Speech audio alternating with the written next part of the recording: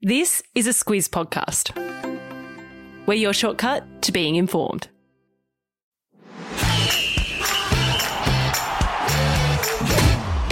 Good morning. This is Sport Today, your weekday sports news podcast that puts you ahead of the game. I'm Sam Ferris. And I'm Martin Gabor. It's Friday, the 17th of September. In your Sport Today, Simone Biles says the FBI turned a blind eye. The Dally M medal night is split. The WBBL season is moved. And some very noisy sheep. This is your Sport Today. We start today's show in the US, where Olympic champion Simone Biles and three other women who were sexually abused by former US team Dr. Larry Nassar have given evidence to a US Senate committee that's investigating how Nassar continued abusing athletes after he was first reported to the FBI.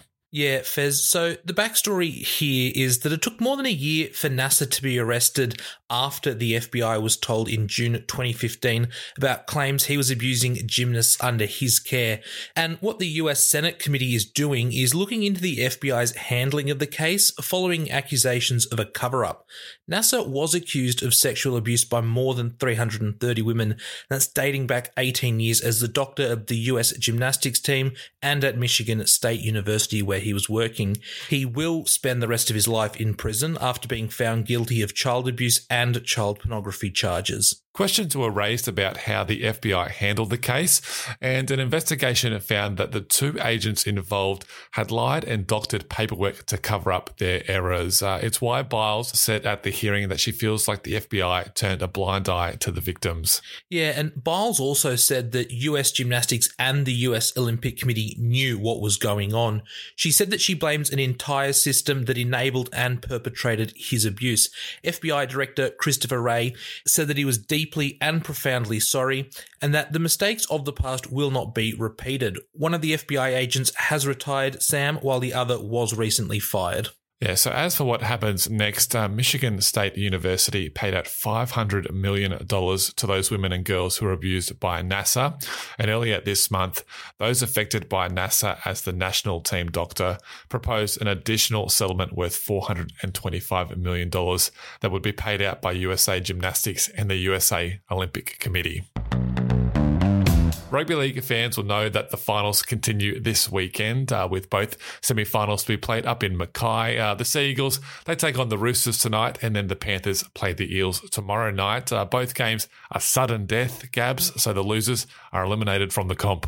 Geez, that sounds intense, doesn't it? But Fez, if you're a fan of fullbacks, and I know you are, then you're gonna love tonight's game. We've spoken about Tom Trbojevic a lot before, and a lot of experts reckon he is the best player in the world at the moment. But James Tedesco, he plays fullback for the Roosters, New South Wales and Australia. He's been just as good this season.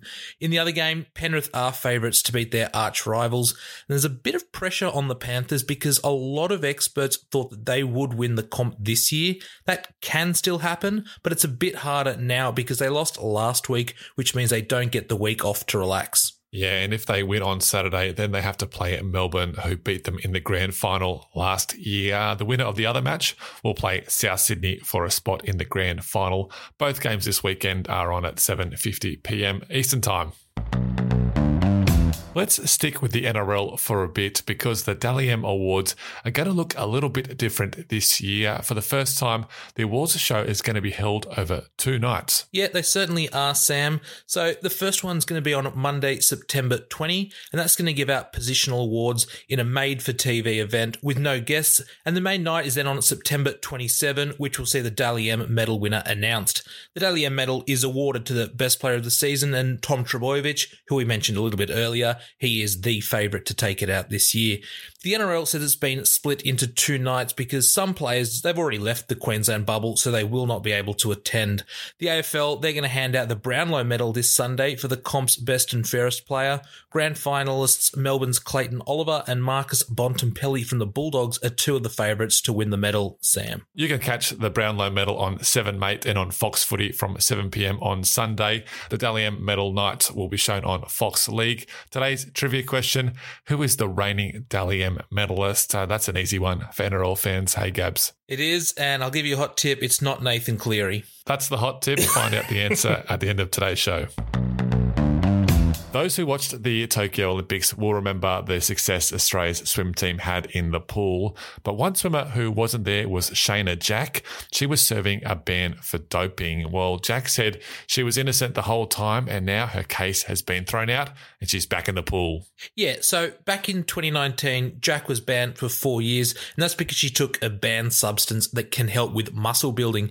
Now, this was big news at the time because it happened just days after Aussie swimmer Mac Horton refused to share the podium with Chinese swimmer Sun Yang, who had been done for doping.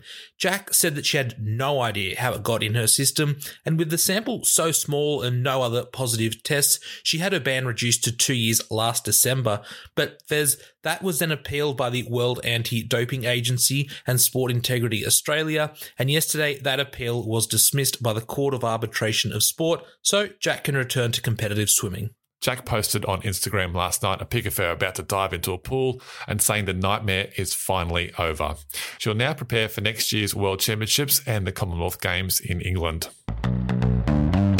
Our regular listeners will know there have been a lot of stories about how COVID-19 has forced sporting leagues to uproot and change locations on the run over the past couple of years. Well, you can add the Women's Big Bash League to the list. The start of the comp is heading to Tasmania. Yeah, Fez, the news came through yesterday that the first 20 games are going to be played in Tassie, and that's because of border closures. The comp was meant to start in Sydney on October 14, but New South Wales' current COVID outbreak made that impossible. Players coming from Victoria, New South Wales and the ACT, they're going to have to quarantine for 14 days when they enter Tassie, and that's the second year in a row Victorian players will need to quarantine ahead of the WBBL, which was held entirely in Sydney last year. The first match is still the Sydney Sixers against the Melbourne Stars, with the last match in Tassie to be on October 27. The next part of the season hasn't been released just yet. There's nothing worse for those who like to sleep in than a loud bird or dog making noise early in the morning. Most people put up with it or try and calm down the animals, but not football superstar Cristiano Ronaldo. No, he's moved mansions because a flock of sheep kept waking up his family. He should come to Australia and see if he can put up with kookaburras at 3 o'clock in the morning, Fez. But I tell you what, you're doing all right if you can just up and leave into a new mansion whenever you like. So the story goes that some very loud bleating sheep were waking up the Ronaldos ever since they moved to the UK so he could return to play with Manchester United. Instead of just shushing the sheep, they've moved from one 7-bed mansion to another worth about $5.5 million. We think that he's just renting, but hey, he's on $100 million a season, so maybe he's just bought it outright. Yeah, if he's renting, Gabs, he better be careful of putting nails into the walls. The landlord might not like that.